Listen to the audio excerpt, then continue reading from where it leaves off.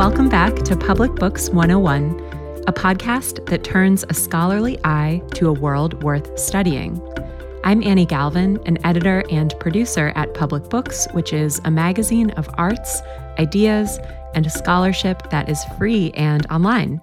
You can read the magazine at publicbooks.org. And I'm Natalie Kirby, Digital Content Associate at Data and Society. Data and Society is a research institute that studies the social implications of data-centric technologies and automation. You can learn about our work at datasociety.net.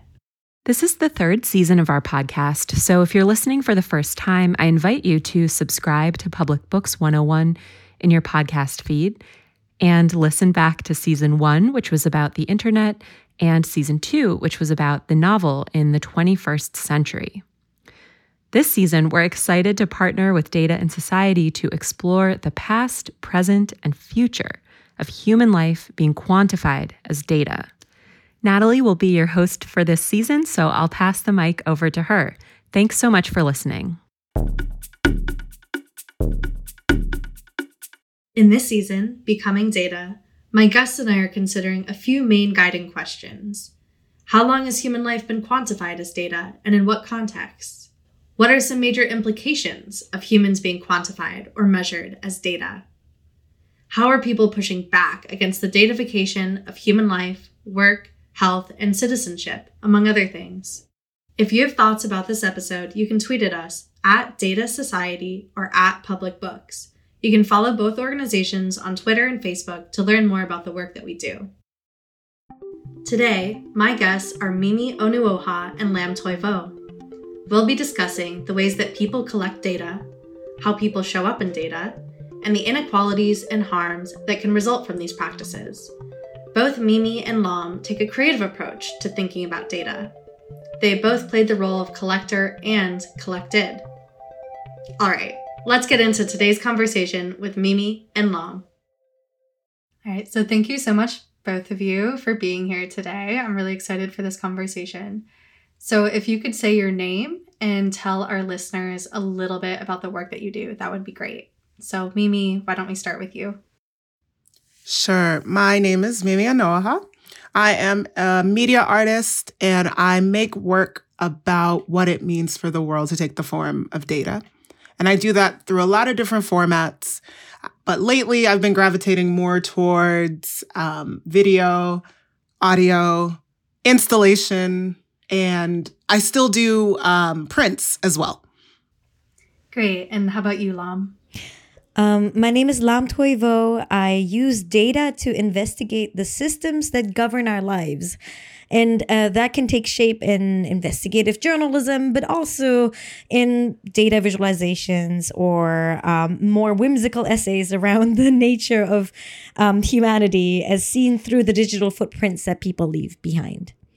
Great. So yeah, I think you both have very creative interventions into data. And so I'm very curious to ask you the question, what is data? Because I think, kind of depending on a person's practice, they might approach that, the definition of data differently. So Lam, why don't you start first?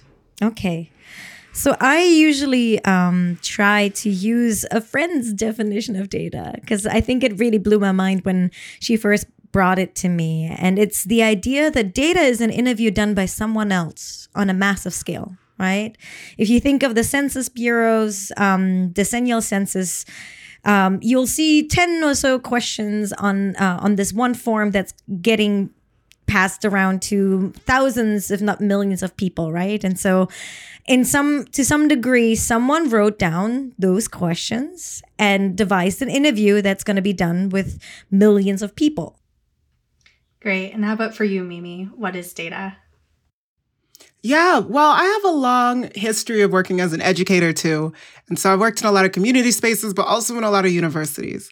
And this is a thing, this having to have a definition of data is something that comes up in a lot of these spaces. And so where I began from was this definition that I used to really like from Mitchell Whitelaw, who's an Australian academic, who says that data are measurements extracted from the flux of the real. And that was where I sort of began years ago. That's what I used to say. And I like that because there's a kind of poetry to it. And also this use of the word extracted, I think is interesting and sometimes does some interesting work within there. But I've kind of shifted to an easier and even more simplistic, perhaps, definition, which is just that data are the things that a group measures and cares about. And I like that because of these two different sides that it has, where first, this idea of things that can be measured, this need to really forefront the quantification that is necessary for thinking about data. But then balancing that too with the things that a group cares about.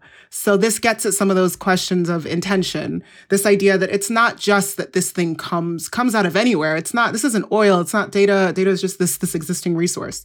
But know that there is some kind of process or act that has to get something into this form. And so often that is some group being incentivized in some way to do that. Yeah, I think what comes out in both of your definitions is how much you think about like the people creating data sets or the questions that people are trying to answer with data sets. And so my next question is kind of more about your own personal interaction with data. I think both of you have very kind of personal origin stories about how you became interested in this subject. So I'd love to hear about those. Mimi, can you tell us about your catcalling project and when did it start and who was it for? Right. Okay. So this was this sort of small project. I often call it an intervention rather than traditional artwork. And it would have been in, I want to say 2013. Honestly, what is time? Everything blends together, but I think it was 2013. And that was really interesting because that was a project that was done for me very specifically. And that's kind of why I say this is an intervention. I really didn't do this with a sense of anyone else in mind. And what was happening was that this was it was a summer when I was just getting catcalled a lot. And I wanted some kind of response to have when I was being catcalled. Because the response that I felt like I was having just was not sufficient in that I was feeling kind of weird and wishing I could say something back, but then I just didn't at that time. And so it became this moment where I thought, okay, I can use this distancing effect of a lot of technology. I can use this effect of creating distance, and I can kind of use that to my own advantage. So I did this thing where anytime somebody would catcall me for that summer, I would give them this little piece of paper and it had my phone number on it, except that it wasn't actually my phone number. It was this number that I had hooked up to a server, and then I had pre-programmed these different strings of messages that would be sent to people when they texted the phone number. You could call, no one would answer, but you could always text, and then you would receive one of these answers. And so I did that over the course of the summer. And as I said, the whole point of this was to really change the way that I felt, was to be able to have a kind of response when someone catcalled me that I didn't just think about it. I was like, here, take this phone number. And then I could watch this strange interaction play out between the things that I had programmed and whatever the strangers were saying. And I should say this was early, this was years ago, so it was before bots were a thing. So it was a different moment. But what was interesting about that project, and also part of the reason why I only call it an intervention, is that it didn't really resolve because I just sort of realized something else that really just captivated me from it, which was at the end of the summer, what I had was this kind of data set of all of my catcallers' phone numbers. And it was one that they had kind of provided just by virtue of texting me, but it was this artifact that I had not meant to create. And then what happened was that as I would tell people about this project, people would really focus on that artifact. And that became the thing that was most interesting, was the data. This data of this cat caller database, people would call it. And I ended up not doing anything with those phone numbers, even though loads of people were like, oh my gosh, you should text them this or spam them, put them on this, whatever. I ended up not doing anything because I was just so really taken with the fact that I hadn't meant to create this thing, but it had emerged through this process. But also that by having the thing, it sort of erased the whole story of collection that brought it into being. And just looking at those phone numbers, there was no way that you could see this whole thought process I had ahead of time and the feeling feeling of like dread that I just hated having to just hand somebody a phone number and not say anything, which is very strange. And because that entire part of it felt like it was missing just by looking at the artifact. Mm-hmm. And that, for me, was what made me start to think, okay, there's something that happens in this act of data collection. There's a relationship that is kind of built here, and it is sort of erased by just having the data set. And if you only get the data set, you don't have to think about any of this. But to not have that is to miss something. Yeah, that's super interesting to think about how when something becomes a data set, a lot of the context kind of falls away. I'm curious, what were some of the messages that you had pre-programmed that were sent to the catcallers? Oh my gosh, they were not good. They really weren't. I still remember telling my roommates the messages and they were like, oh, girl, what's wrong with you? So they were just things, some of them were really just over dramatic. Like they were like, I wish you knew how terrible your actions make me feel, which was so dumb. That's the one that I remember the most clearly. Right. I wonder, like, because you like had this database, right? Whereas like everyone looking at this data was like, okay, this is a group of catcallers. I wonder after receiving that text message, how that person started to identify themselves. Were they like, oh, I'm a catcaller, you know? Well, no one told them. They never knew. And I told you, I didn't do anything with it. But I will say the majority of messages that I got back were just like people kind of cursing me out or being like, what the, false promises. Why'd you give me your number? And then you said, it seems wrong. But I do remember getting a message or two from someone who was like, oh, I'm sorry. I didn't know you feel that way. Yeah, that's super interesting. But who knows? All right. So Lam, you have this project that's called the Quantified Breakup Project. Would you tell us a little bit about that? Sure. I think interestingly enough, I came to a similar conclusion to Mimi, but kind of the other way around. In 2013, around the same time as Mimi, I found out that the average office worker leaves behind a digital footprint of 5 gigabytes worth of data. And I was fascinated by that. And I think one of the things that I was interested in was the idea that this data exists, but how much can we actually understand humanity through these digital footprints? And so in 2013, I was also going through probably one of the worst breakups in my life at that point in time. And understanding that there's so much data around about me out there, I realized that I wanted to see whether I could use this data to plot my emotional recovery over time.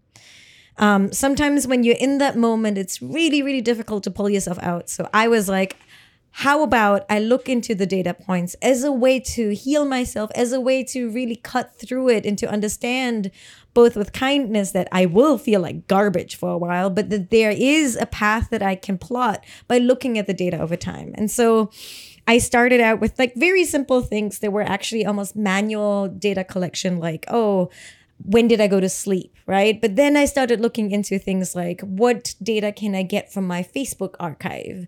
Or what information can I find through my bank accounts? I did a whole chart that was called 3 months of retail therapy, looking into how I was recovering as seen through the stupid purchases I made that were all collected through my bank account. And I think in many ways, for me, it became a way of being curious. So there are these footprints all over the internet of my behavior. What can I actually meaningfully say about them, and what does it not measure? What are the missing data sets here? What are the missing components here that would really be necessary for me to responsibly interpret this data? And so I basically started understanding the vastness of the data troves out there and the ways in which we could totally misinterpret this information if we don't have the context. If I didn't have the context of me going through a breakup, what would I say about the data of me buying a stupidly expensive fountain pen? To me, it became a very interesting exercise in both looking at the amount of data that exists about me, but then also understanding the nature of it. And that's where I think similarly to Mimi, I just became very curious about what is it that people optimize for when they start collecting this data? What is it that they actually want to do with this data? And how does that skewed way of looking at humanity limit our view of it? Yeah, what I love about both of your stories is because both of you were the collectors, you were able to like see when the data didn't line up with your actual experience, right? And like it became very clear to you what was missing because you were like, I live this and it's not showing up. Whereas like I think in other data sets, it's perhaps maybe not always as obvious because we're not it's not, the data we're collecting isn't about our personal lives or experience. And so again, I think a really important motif in both of your work is not just focusing on the data that's collected on humans, but the humans who are doing the collecting, right? So, and I think Lam, you brought up this missing data sets that I think we're going to get to later in our conversation. But first, I want to talk about just how people show up in data. So Lam, you have this project about where you create quantified selfies. And I'm curious to hear about the various kinds of data that we leave behind on the internet and how you've come to see how they represent people. So could you tell us a little bit about it? Sure. So there's two, I mean, like if you want to broadly look into the categories of data that exist there's one data set that kind of collects things that you do on the internet without even thinking about it much, right? That could be as simple as you liked a photo, and that now is a data point somewhere in a large data set about you. And then over time, suddenly all of these companies, from like the bank that is looking at your expenditures to the ways in which cookies are collecting your behavior on your searching online, all of this is information that becomes the data set around things you did when you thought no one was watching, to some degree, right? And then there's the opposite of that, which I think is like this interesting performative space on the internet where a lot of people are like making announcements about who they think they are, right? Who they want to be. And I think that's a different kind of data set. That's the Instagram post, the Facebook update, status update, right? And so I think that's a really interesting quest to really understand. How do people show up? Well, there's like information that is being collected to build a longitudinal behavioral pattern of you, right? And that is oftentimes optimized to then sell you things with ads. And then there's the stuff that you put out there about who you think you are and who you want others to think you are. And to me, that's also a fascinating understanding of like yourself in the digital age when you exist in semi-private and semi-public spaces at the same time. Yeah, I think that's actually a really important point to emphasize because I think so many conversations around data are about like the data that these huge companies and social media companies are collecting on us. But you're right, like we're also creating data about ourselves and the way that we want to be read by others. And so, go ahead, Mimi. Oh, sorry, Natalie. I just was going to jump on top of what Lam was saying. Something I'm always saying is how data collection is actually a relationship, but it's a relationship that can be difficult to see. And I think both of us know what it's like to do these projects where we are both the subject and the object of the data collection, where we are the ones who are collecting, but the ones who are collected. But in fact, that relationship for many more people is just more about being the ones who are collected as opposed to the ones who are able to do collecting. And then it does seem like these questions, some of the questions that you're getting at do arise from this looking at, okay, well, who's the collected versus the collecting in this particular moment or this context? Because if there's a difference between those, and all of a sudden there are all these other questions that you can ask. And so just throwing that little thing onto the table too. Were you mentioning, I think, the idea of like being both object of the collection and creator of that data in a both semi-conscious way, right? Like, I think that's like a really interesting emotional space that I'm curious about, right? Like the idea of like, how much do we know that when we like something, it means something? There's so many unspoken emotional tolls that happen on social media nowadays. It's like from the FOMO that you get all the way to like the ways in which exes are not supposed to behave a certain way online. Like what is like the code of conduct that comes with that? Is an ex supposed to like a photo of yours? That's a really interesting question.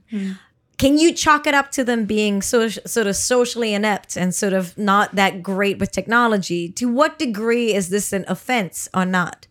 it's a really interesting thing around the idea of like the data that we produce as some sort of indicator of what we think or feel, right? Because I think that's what everyone sees it as now. And so when it comes to this like idea of being collected about, right? Like a lot of it is like this ominous machine that kind of just follows you around on the internet. And then the other part is like what that social currency of a data point that you produce is now. There's like all these terms that have come up from the social context of social media. Think about orbiting. I think the New York Times wrote a big article about it. I wouldn't pertain to say that the New York Times discovered the term, but like the idea of orbiting is that someone keeps showing up in like your social feeds. They used to date you. They no longer want to have anything to do with you, but somehow you can see their little icon pop up as they watch your stories on Instagram or on Snapchat, right? Like they suddenly like something that you did, or like a post that you like tagged in a different someone else's Instagram account. And like there's some interesting social currency that a data point now is. And I don't think we have a common playbook for how we evaluate that, right? We have a lot of conversations about the privacy implications of those people who are being monitored by others. But I don't know whether we've had a lot of conversations around the idea of like how that's changed social dynamics. And I'm fascinated by that. I have no answers. I have a lot of sadness and happiness with it, but also I'd love to hear what you have to say. I agree with you. I think that there is this additional layer that I think about, which what you're saying makes me think about, which is actually something my partner really put me onto, because my partner was doing a lot of work around disinformation and misinformation.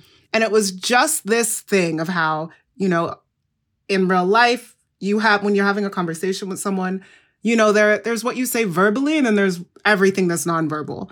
And there's so much information in the nonverbal, just as there's information in the verbal. And there's this like information in the combination of the two.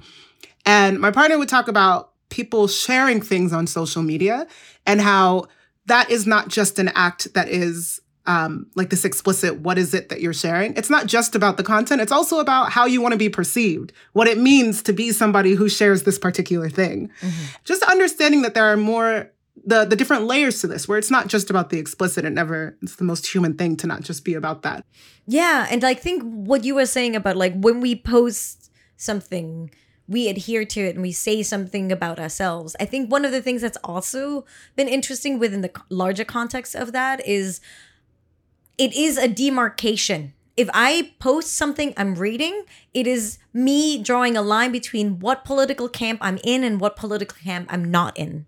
Even if I post it with 0 comments, right? Like our political news consumption is now, it's a very posturing, community building act, right? Like when I share an article, let's say, even from, let's say, The Guardian or like BuzzFeed News where I work, it does not even matter whether this article solicited complicated feelings, whether I was looking at it in an exploratory manner. The fact that I'm posting it in a semi-public space, right? That then builds sort of like a little coalition that then other people can adhere to. And so if someone likes that post, that means you're my political group. You're my little village. You are part of this group now that we are all participating in. And I think that's actually like a lot of the polarizing filter bubbles that people have been talking about, just using the like button, the heart button on Instagram, or posting like, if I post a picture of a queer friend who is transitioning, that is a clear political statement by which I then demarcate myself from one group or another, right? So it's a really fascinating thing where everything, because of the nature of the performative nature of the internet, where can we even just have exploratory fluid spaces? Yeah, that kind of brings me back to something I wanted to ask you, Mimi. You wrote this piece for the Walker Art Center about how the original conceptions of the internet subscribe to this universal us. And you kind of make the argument that universal us ignores the complex histories and messiness that comes with being human. And I think kind of what Lam and you were both saying here is that people use social media and the internet to kind of perform an identity of themselves, right? And so I think that's already like telling us that there is no universal us online. But I'd be curious if you could talk to us a little bit more about that article that you wrote and the argument that you're trying to make there. Yeah, I am just always very interested in this question of us and we, and who really gets seen as the we of a society. And I think that we is just extremely interesting because it becomes this kind of narrow proxy for highlighting and revealing a much larger kind of matrix of power. So this ability to like say we and not have to consider who's included in it or by nature of what you're saying excluded from that grouping can be just very revealing, I would say. Mm-hmm. And so in that article, I am talking about this moment that the world is in, which is this moment of enduring coloniality, which has knitted so many different groups and types of humans together, but in ways that are not equal. And the internet was built atop that same world. And so the thing that I'm always sort of holding when I'm working in technological spaces is the degree to which that reliance on that visioning is acknowledged.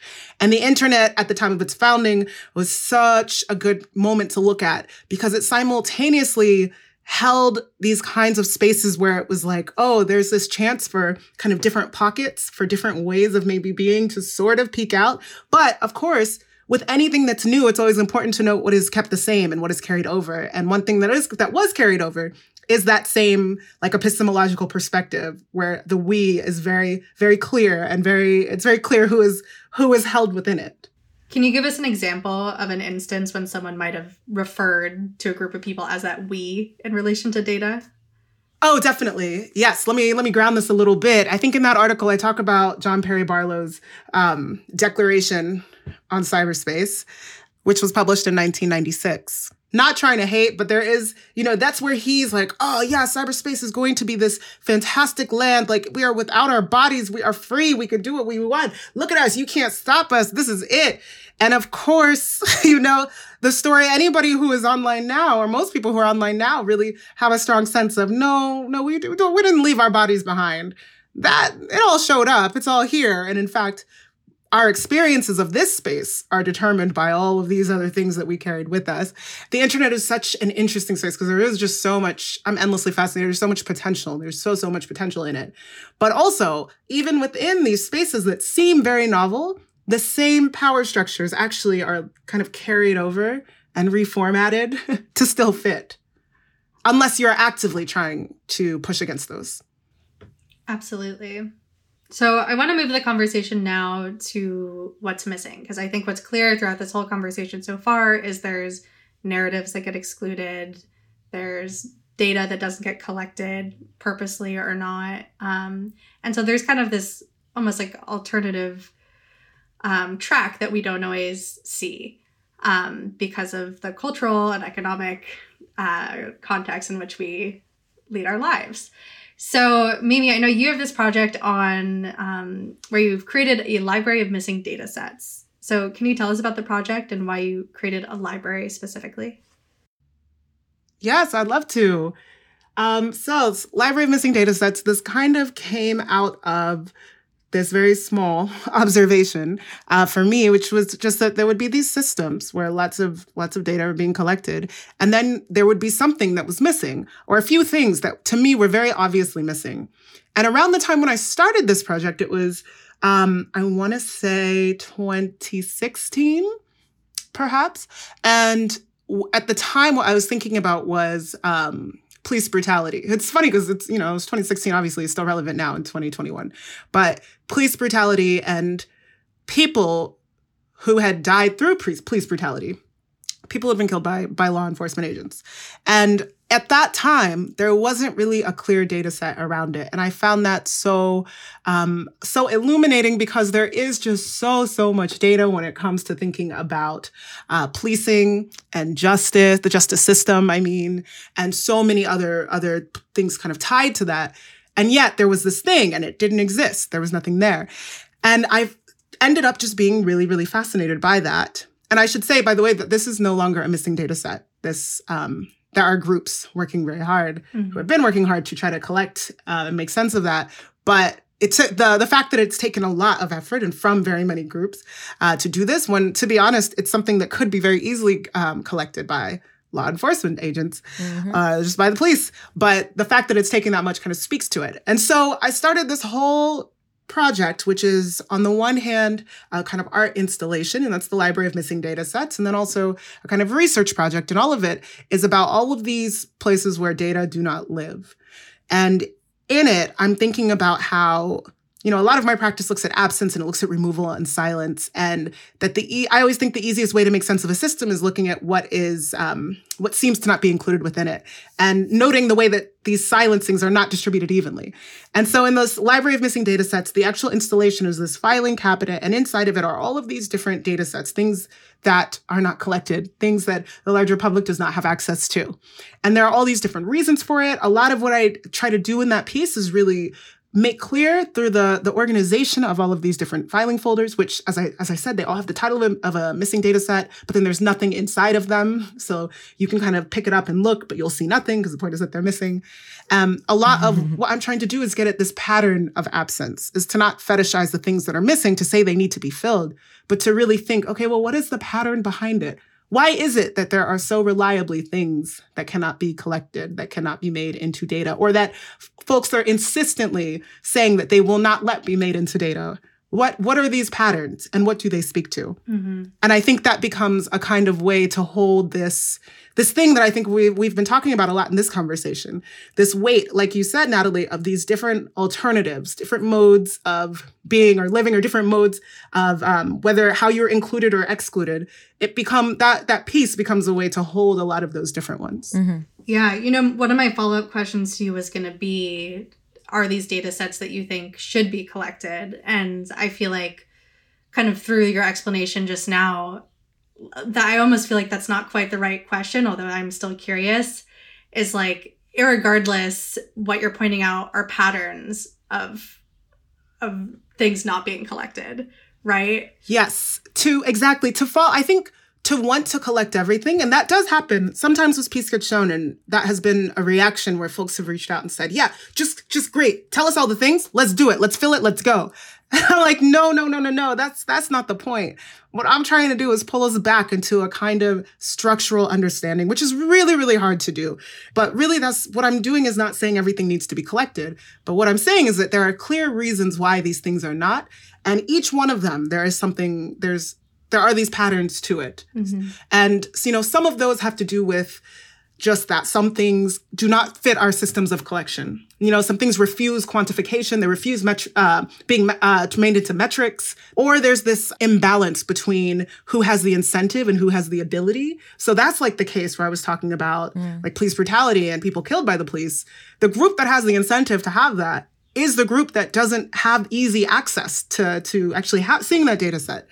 Mm-hmm. And then I think another reason is this one that is a little tricky, I think, to hold sometimes, but is just that sometimes there is just an advantage to not having a data set be present. Mm-hmm. And the reason why I say that's tricky is because anytime something is missing, it actually is an advantage to someone.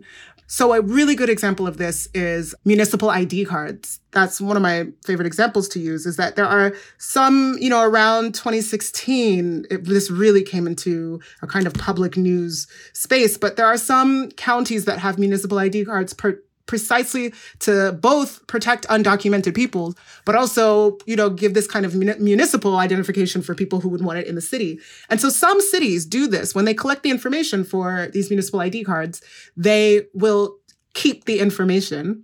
And then some cities, when they collect it so they can give it to you, they don't actually keep any of the information.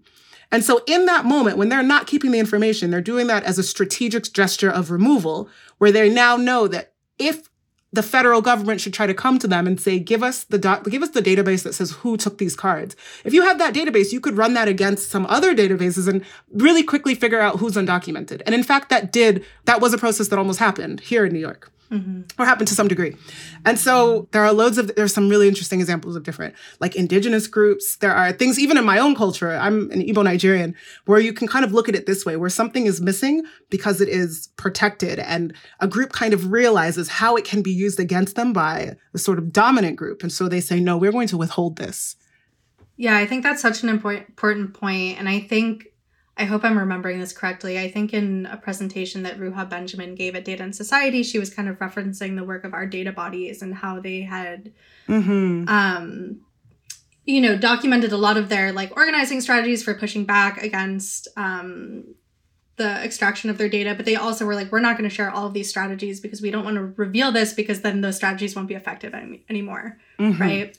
And so Lam, I really want to give you a chance to respond, especially because I know that as a journalist, you are someone that is often, doing investigations to create those missing data sets, right? Especially when it comes to like inequalities in social systems. So I'd love to hear what you have to say. I mean, I think I would like to complement some of the things that Mimi said. I think in addition to certain things just not being measured, right? Like, is that some of society's most vulnerable people have probably the most punitive data being collected around them, right? Like there's the idea of an eviction, for example. I've been doing a lot of reporting around eviction records and like understanding that data is being used in punitive measures on some of society's most vulnerable like communities is something that's really problematic. And there's so much more data about human beings who have been evicted in that realm that is not counterbalanced by things like, I don't know, we don't measure how many jobs this one woman may have been like applying for, right? Like all of these other things that may counter that is not being collected. Let's take a very simple story of a single mom who is a woman of color, oftentimes Black. This is the general demographic of what you see a lot in eviction court, right? Like let's do a simple data profile of her. I bet you I can find a lot more data sets that document something bad that she did than I could find data sets around the efforts she has made to take care of her children, to take care of rent, to take care of her car bills, of her insurance bills, and so on. There's all of this other countering like human measures that she must have taken. And I've talked to many women like that in my job, to rectify her own situation and to save herself and her children. Not only do we miss certain data sets, the way in which it is being collected oftentimes as data is very lopsided and places a much larger and disproportionate weight on quote unquote negative data sets, right? Any brush with like law enforcement, that's a data point. Any brush with like child services, that's a data point. Any application for like unemployment benefits, that's a data point. Any eviction, that's a data point. But what about all of these other ways in which this person has tended to the health of their family and the health of their community? We don't see that. And that to me is always something I try to counteract. I cannot prove to you that of the 400 people who are being evicted by this one corporate landlord, all of them are doing well. But I can show you the actual like ongoings of this one apartment block and like kind of counter that missing data by collecting data around what efforts have been put into the community to help each other out. What kinds of costs have these women incurred by fixing things that their landlord wouldn't fix, right? Like these are all different types of hopefully balancing data sets that could then also explain some of the larger trends and anomalies that we can see in the negative data sets that exist about them. One of the things that I find particularly troublesome is that not only do we have missing data sets and data sets that shouldn't exist, sometimes we have downright dirty data sets. And like what I mean by that is like it comes down to, there's a great paper that Rashida Richardson did about police practices. And one of the ways in which she like looks into data and how flawed it is that police records and criminal records actually have bias baked into them. And then suddenly by looking at them through statistics, we have this idea, oh, this is a clean data set. It is completely unbiased. There's nothing in there.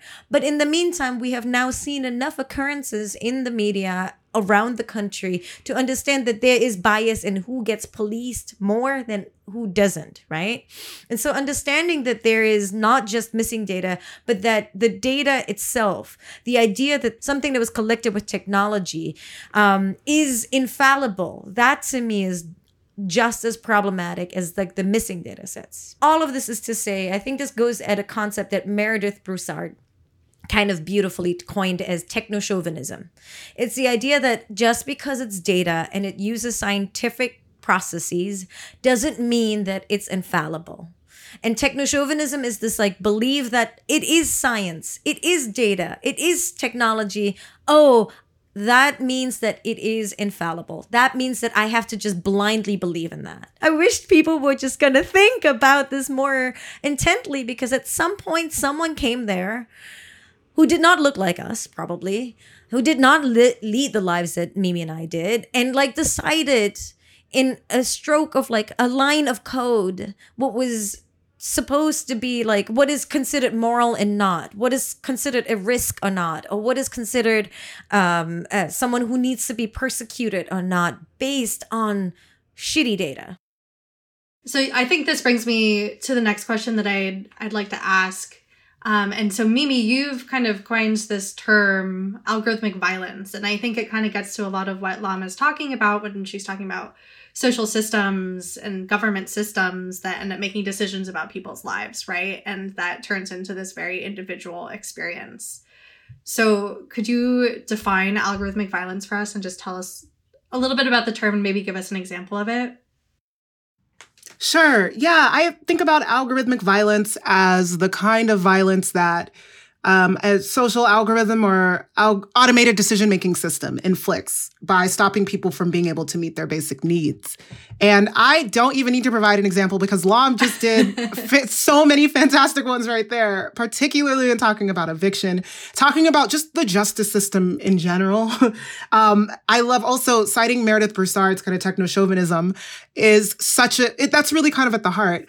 And I'll say algorithmic violence, something that I think is just important about it is understanding this as something that lies on top of other forms of structural violence. So this is on top of racism and racial capitalism. This is on top of the same like like what we've inherited from colonialism. The way in which these automated decision-making systems, which are built on the data that comes from those same systems, now inflicts an additional layer of preventing people from being able to do what it is that they need to do to just be able to live their lives.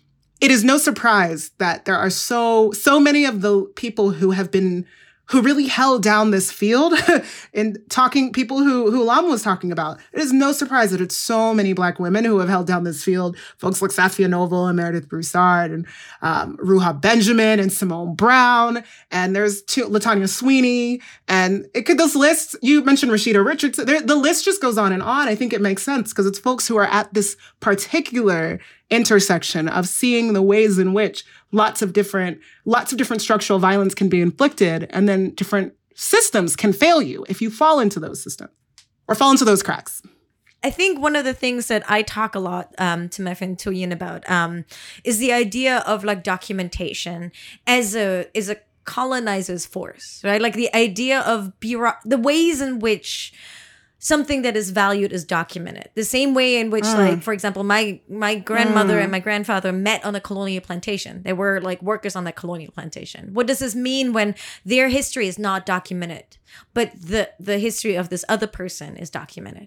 Even when you look into Simone Brown, you mentioned, she wrote this like incredible book, Dark Matters, which at some point she talks about what is being collected, what kind of data was being collected about Black folks during the time, like very early on, was their assets as slaves and as a property, right? They were not considered human beings. It's the same way the census did not count Native Americans in 1790, but then divided race into categories of white folks, slaves, and other free folks, right? Like there is a very inherent, almost colonizer's gaze to the act of documentation.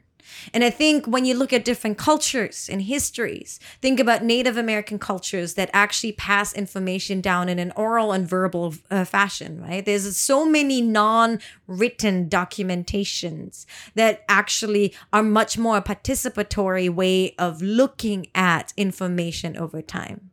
If you think of history as documented through data versus and documents versus history documented through oral tradition, right? There's a very participatory, communal, and community-based understanding of that information versus here's a clean slate of a spreadsheet that details every single person's like function at that point in time.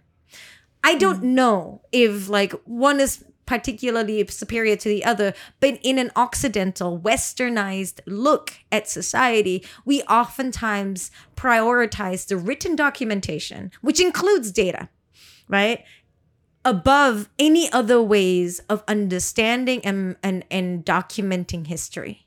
And to me, that in itself is already like an interesting question. Just because it wasn't written down, just because it wasn't written down into a spreadsheet, doesn't mean that it matters less. I'm very interested if you could like talk a little bit more about what you mean when you say participatory. What does that look like? Right. Like, I think there's an element of like understanding, like if let's take a very simple thing, cooking, right? Like this goes into my heart as well. The idea of like, the way like my grandmother made pho is the way that my mother made pho, is the way that I learned how to make pho. These are all three different ways. Like, this is something that was passed down from generation to generation, but it was always participatory, and it was always sort of catering to the circumstances of that moment, understanding how to read a freaking room with like the people who are in that room, and then figuring out how to understand that information in a very contextualized, in a very community-based way. Data and documentation is oftentimes written down in the most sterile of ways, right? Like that doesn't make room for like any sort of different way of contextualizing that. It's not necessarily like something that has served a purpose. And oftentimes one of the things that I'm interested in is the idea of data stewardship. So when it is written down, similar to what Mimi was like kind of like collecting this like data set of like cat collars, what the intention of the data set is not what it ends up being used for, maybe, right? The same way, for example, the intention of like one of the things that I'm interested in policing is the idea of like someone documented their life in a certain way and used the hashtag to mourn the death of a community member. That is a very contextualized understanding of like expressing grief in a community. When you strip out the communal aspect of that, this little hashtag, and this is something that the NYPD does, becomes a way for police officers to listen in on potential gang members because the person who died may have been affiliated with a gang. Data stewardship. Suddenly you take something that is a rite, that is a ritual, that is a community building aspect. You document it in like a very sterile format and put it into like a Facebook archive or whatever it is. Police officer picks it up and puts that kid into a gang database. What does this say about the fallibility of data stewardship right there? I think, Lam. Yes. I just am vibing off of what you're saying. I'm glad you are. Hard. Yes. You know I am. And I think just one thing that I like to point to, just to your point about, I think you just said it so beautifully. I think this is a form of violence. This view that says only that which is written, only that which is documented is valued. That is kind of the central, it eliminates so much. And there's something in just what you were talking about more oral kind of cultures. You were talking about a lot of indigenous groups. And I know for me, as I said, I'm an Igbo person. I'm from the Igbo group, which is in Nigeria. And a lot of what, there's so much, it's a culture, like proverbs really matter a lot. The spoken has a huge significance. And something that is very interesting about things that are passed down by being spoken is that the person knowing something is never removed from what is known. So that's never this thing we talk about where there's the artifact in data and then the context it is produced in. With something that is spoken, the context and the thing that is produced, the thing that is said, they're always tied together. You have to, you're with the person and then they say it. And so there's no confusion about that. There's no separation. And I agree with Lam. It's not a question of what is better. It's a question of what does it mean that this focus on the documentation, on the artifact is overrepresented and is now made to be a value that the whole world in the same coloniality sense is now pulled into. And so that creates these rifts. And I think there is a violence to that Lam is describing really nicely. I like that you both pushed us out of this binary of participatory versus written or documented, because I think that's where conversations often stray, and it instead focused us on how, documentation in and of itself can strip data of its context, remove it further from the people it's about and how that can be a violence in and of itself. So in this series, we've been trying to end each episode by looking to the future. And two themes that have run throughout this conversation, for me at least, are morality and power, right? So a lot of the data collection practices that we've talked about today are not illegal, and thus conversations about the harms that they perpetuate often fall into questions of morality. So I'd love for each of you to tell me how you think about morality and power in the context of data. And I'm hoping this will provide us with some frameworks for negotiating our future relationship to data. So, Lam, why don't you start?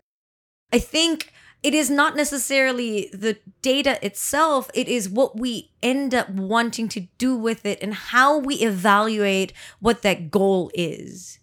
To some degree, I think the overall argument is that the act of data collection, the tools that we use to do it with, they are neutral, right? There's nothing moral about writing a line of code that then picks up a piece of information and puts it in a spreadsheet.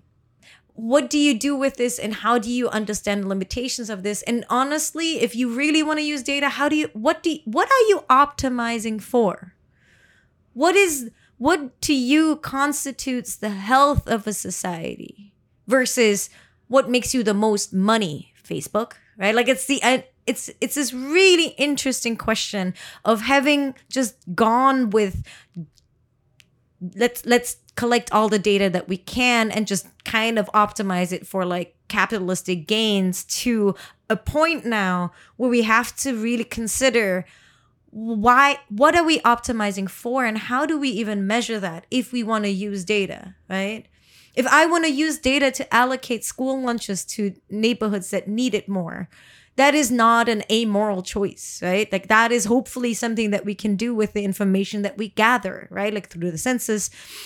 To me, it's always sort of an index of like metrics that I like to use to get to a point where hopefully society is healthier.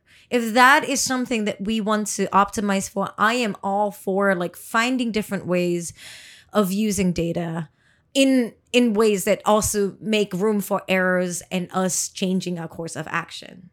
But I think we don't even ask ourselves the questions, what is it for?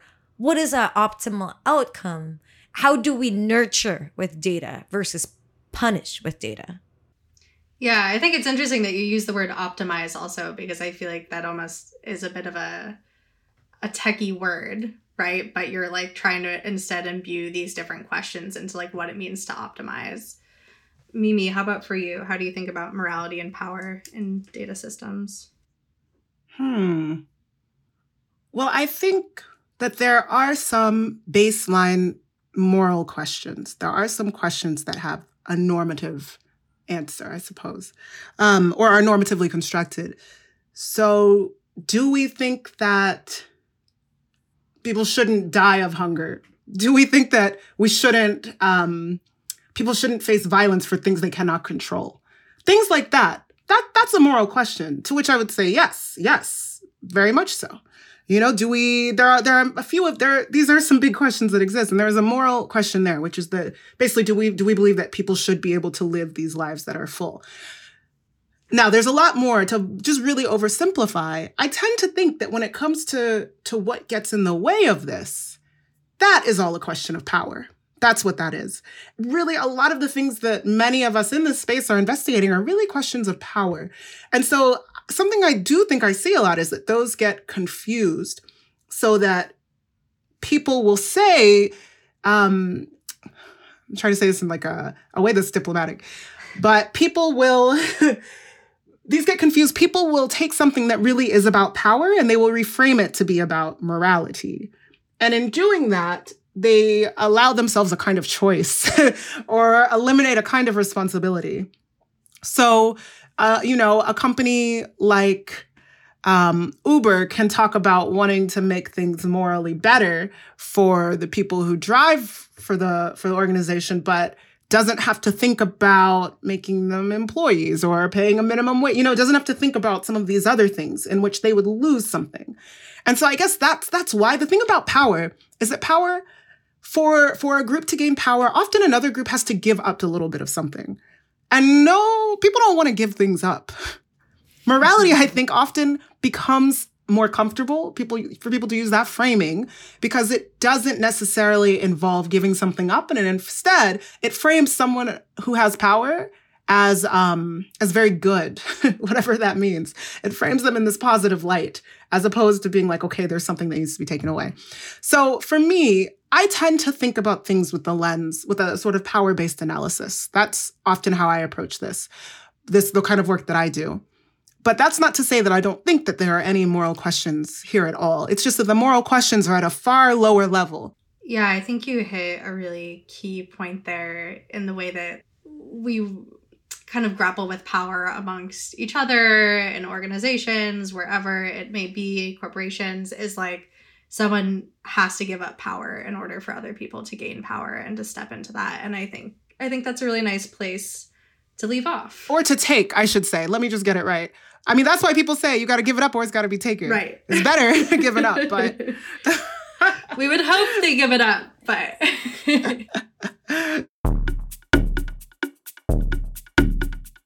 And that's our show. A huge thank you to Mimi Onuoha and Lamtoy Vo for sharing their thoughts about data and social life. You can find links to their work in the show notes to this episode. Please rate and review the show in Apple Podcasts and subscribe to the show there or in your favorite podcast app.